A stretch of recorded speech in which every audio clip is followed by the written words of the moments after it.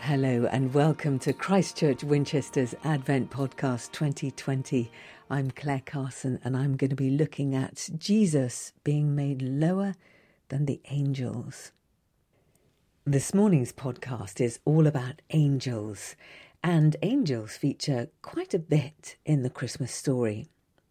All I want to do is see an angel, says my friend. Well, she'd be in for a bit of a shock if it ever happens. Let's scamper back to the Old Testament for a minute to check out angels. Now, we know that Mary and the shepherds were absolutely terrified when they met an angel. But let's move back to Daniel.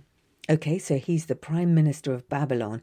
He's had a bad dream, so he fasts for 3 weeks. He's pretty unnerved.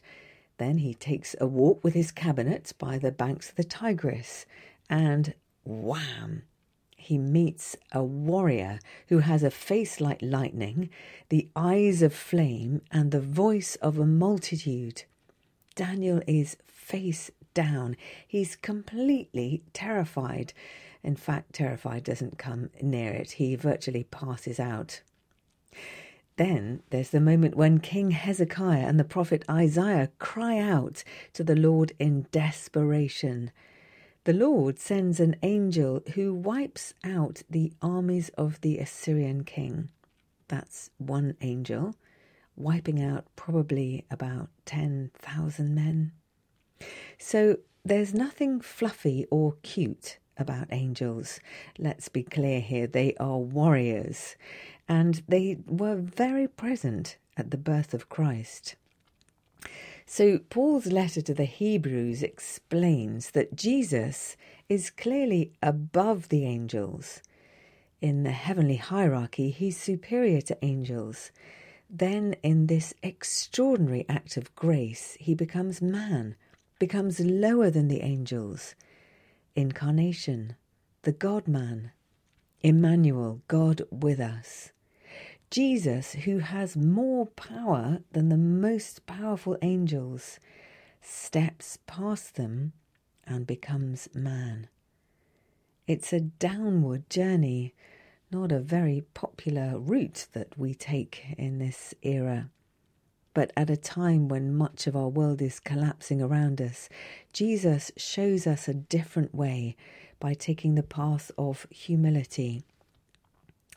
When Gabriel appears to Mary in the Storybook Bible, it says this: "One morning, this girl was minding her own business when suddenly a great warrior of light appeared right there in her bedroom.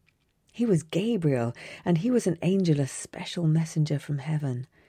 When she saw the tall, shining man standing there, Mary was frightened. 'You don't need to be scared,' Gabriel said. 'God is very happy with you. Mary, you're going to have a baby, a little boy. You will call him Jesus.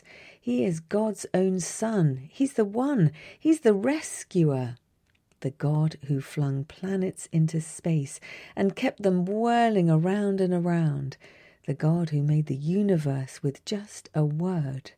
The one who could do anything at all was making himself small and coming down as a baby.'" Angels. Let's think about angels this day as we prepare ourselves through this time of Advent for the birth of Christ. When I think of Jesus' life and I think how he was tempted, he could have called on angels at any point. He could have rescued anything through one glimpse, one word, and calling down the angels. But he chose the path of humility. He travelled the roads set before him, marked out. He leads the way. His life and death and resurrection shows us the way to God.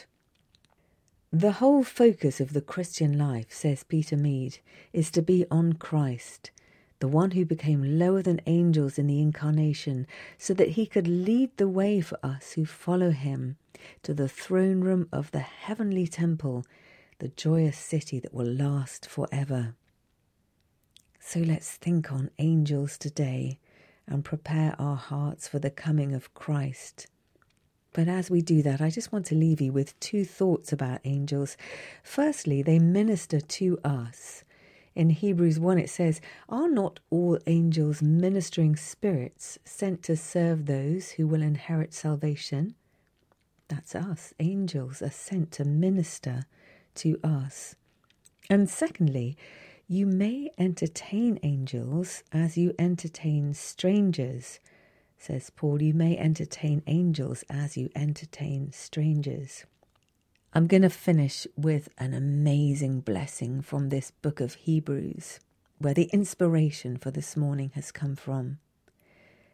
May the God of peace, who through the blood of the eternal covenant brought back from the dead our Lord Jesus, that great shepherd of the sheep, equip us with everything good for doing his will, that he may work in us what is pleasing to him through Jesus Christ, to whom be glory forever and ever.